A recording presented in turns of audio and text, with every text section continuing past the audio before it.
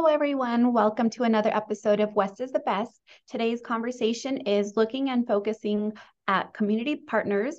And today we have a great panel. I will let Megan go ahead and turn it over to who we have today.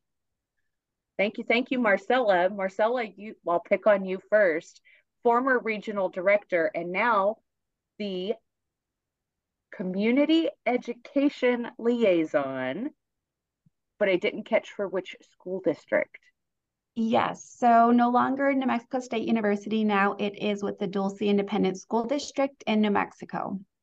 Excellent. We'll talk about that in a moment.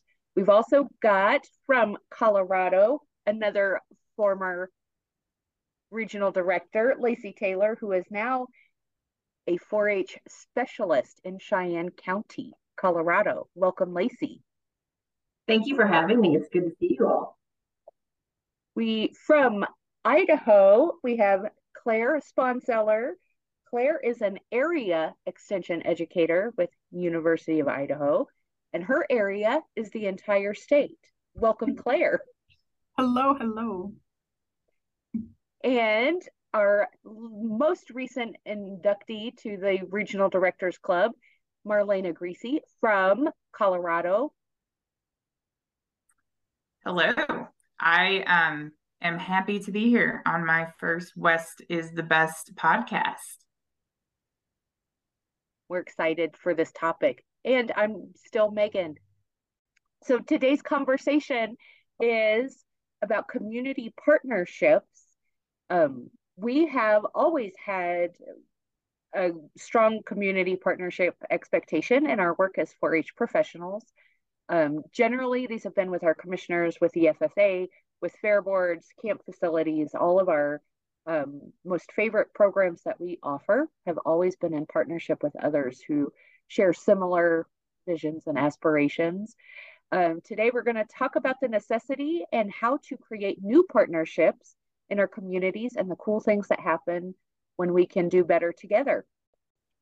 Then to identify, there were some that were handed to me, like Fair Board, complementary to FFA. So you hear these names. The individuals that sit in those seats will determine how, I don't want to use the word easy, but how much communication comes back and forth. So the transparency, the partnerships, and identity is easy. I would say to actually practice is probably one of the most challenging parts. A lot of it is my first position was in a small town, small office. So you had to figure it out on your own, or you had to leverage the resources you had, which obviously for us usually is volunteers. So I immediately went to volunteers and started trying to talk to them and who they knew and how we could pull things together. And so we had some of those standing relationships, fair boards, commissioners. We were heavily involved in the Chamber of Commerce and things like that to kind of, everybody did everything, so you had to be involved in all those pieces to kind of know the players and figure out how each group and each person ticked to make it work for 4-H and then our benefit. But I used volunteers though a lot. Is they were our sources. They know our program, they know the communities. And so I probably leaned on them a lot as well when I first started out. So in Nebraska, I do remember when I went to like new staff orientation or new 4-H staff orientation, they did talk about like community partnerships being that like two-sided thing, like they need to be getting something out of it and we need to be getting something out of it led into it. But I do remember we had that conversation about how it really needs to be a true partnership for it to be sustainable. As an extension professional, I found that I always had to keep youth development at the basis of my decisions. Mine's really quick. I always like to say we have a lot of bosses in extension. Well, this is where everybody does the fanfare. Yes, we do. Growing up in the program, it still did not prepare me to walk in and just take charge completely, comfortably for the first year, honestly. And if I could change that for anyone so they can make those community partnerships, because there's that fine line of making sure that we're balanced, us personally, and saying, okay, youth at the forefront. I love that, Marcella. And if we can have that balance to say, okay, we're going to have our what the community expects, the community expectations for the program, and then manage that with the outlets that really give us fire and help expand the audience, that would be perfect. Expanding the program, people presume that it's to build our 4-H club numbers and our classic model numbers, or is it? I will be curious to see what Marcella says, because that fine line of navigating what is the expectation, but let's say community expectation, and trying to balance positive youth development and community engagement. All of that merges together, and how do you keep that line forward? Interesting enough, conversation-wise, I heard a speaker say this literally yesterday. He was a superintendent in Wisconsin, and he was really talking about project-based learning, and the way that he approached everything was really identifying youth first within the perspective of, we are all experts that we have gone through schooling ourselves. So we think we're experts on how a student should learn. That PYD piece at the forefront and youth at the forefront and keep us grounded. And so, but we have to still kind of take it to a point and then let it go from there. And if they're interested, let them explore. But that's our job as 4-H professionals, is to show youth the possibilities and the opportunities and get them excited, and then let them flourish and thrive on their own. You know, we can only take them so far, but that's our role, is to really embrace that, what the unique situations are, and bring things to them, and then let them take their path from there and go a little bit more specific. But to serve our whole audience, our whole youth audience, our volunteers, our program in general, we have to be that pivotal point. We have to be able to know when to say no. Part of that is the Rural Action Project, and it is getting together communities to help come up with activities or events or programs, some sort, to sponsor and get your community thriving. Well, it's $5,000. It's roughly, you meet 3 nights. You have speakers that are zoomed in, and it's coordinated effort to say, how can we get our community to have some type of activity? And during this conversation, our community care coordinator was there, and we were all talking, because we have an economic development there. We have a little bit of representation or voices from all across our county. And it was fascinating to me, because even though I knew this, hearing it refreshed by another youth-driven organization of saying, hey, instead of everybody doing one single thing, why don't we launch in and partner and do work on the existing things? And even though that is not a new concept, it became novel to me. Dr. Freeman was giving like the capstone address, and the most powerful thing she said that I still to this day reflect on was, who doesn't deserve to be in 4-H in your community? So the other reminder to that is, within New Mexico, we have those 3 tiers of delivery. So we have our traditional clubs, we have our school enrichment, and then we have our special groups, special interest areas. And nationwide, those looks different. Partners that do youth programming, but to toot our own horn, 4-H has always done it better, I think. And we always come through that PYD lens. And it's funny, now that we've been doing this for a couple of years, listening to Boys and Girls Club and United Way and YMCA in that youth voice piece, they had never considered really before, not to the level that we do within 4-H.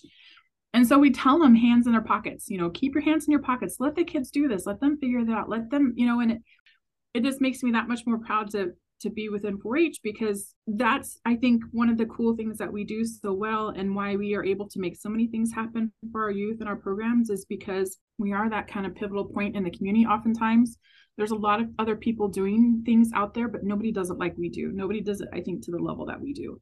So is your relationship with the entity, or was it with that person that was there, and so now you have to start all over with a new person? And oftentimes it was with the person, even though they're representing an organization. I wanted to throw that point out there, is you still may be with that partner, but they're representing an organization, but it may not be the organization you still have that relationship with. So it kind of complicates things a little sometimes. And I've found that very much so with communities that care in our here. We just recently switched, and so it's been a big change. What? Where'd that come from? So rebuilding, and I think that's a whole other podcast topic, is how do you rebuild this partnership and relationship that we've had forever that you didn't even know was great, but other people can come in and change the mind. Absolutely. That would be another workshop presentation that we all need in the form of professional development, survival, work-life balance, because I echo that completely. I've been through finally getting to where I really had a high-functioning livestock committee, horse committee. Notice it's typically the traditional clubs.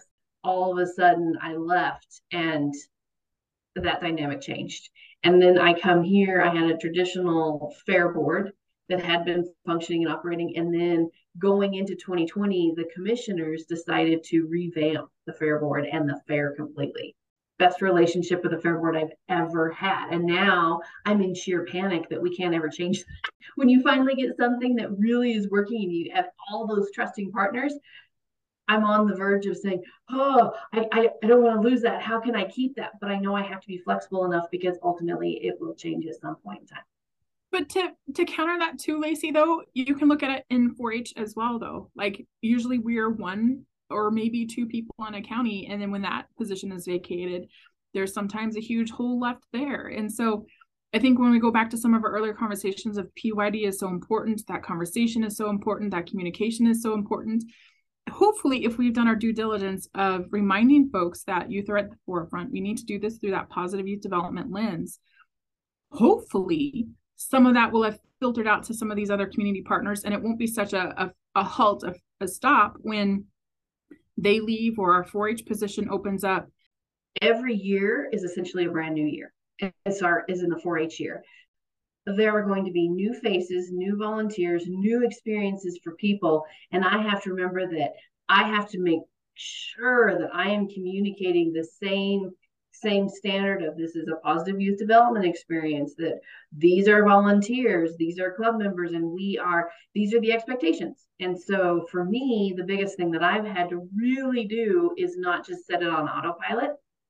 I had to giggle at the Colorado Ag Agents had a fundraiser, and their sweatshirt was the fundraiser.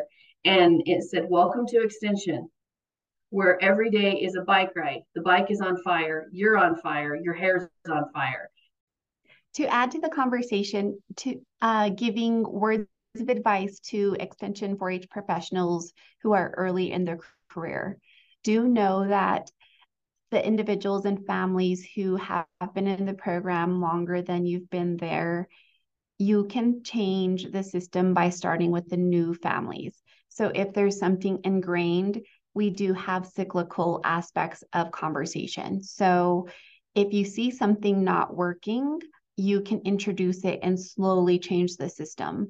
And that's the cool part, I think, of embracing every year's is a new year to improve.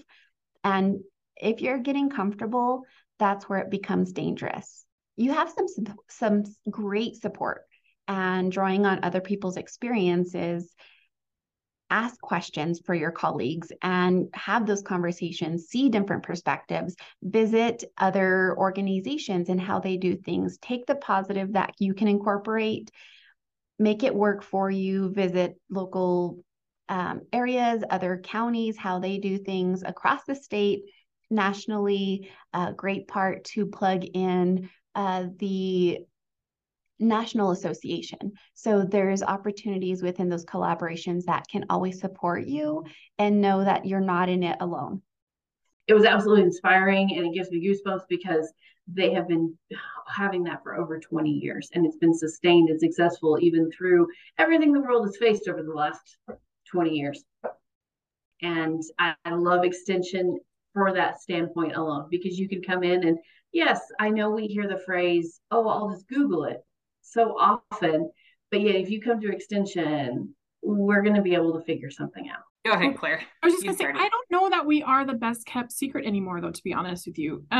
We've really had some opportunities to happen here in Idaho, and I feel like a lot of it's because they know that 4-H is doing all of that. And so, but we've really, over the last couple of decades, have really tried to focus on kind of what you were saying earlier, is who wouldn't fit in 4-H. Really, there isn't an answer for that. So how can we figure out how to bring in all those other audiences and serve those other audiences?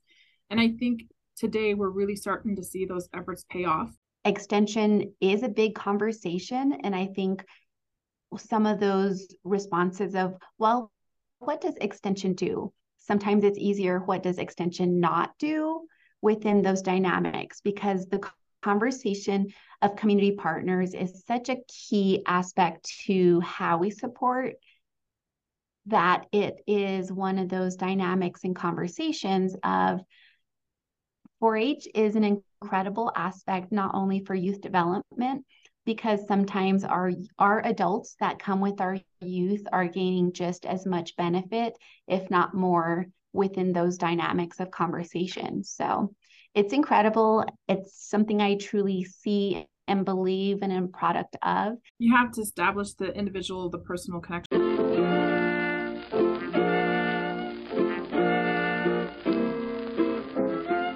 Hey friends, it's Megan. I just wanted to give a quick shout out to our guests, Marcella Talamante, Lacey Taylor, and Claire Sponseller. This has been a 2023 production of the NAE4-HYDP Western Region. The West is the best. Join us for our next episode.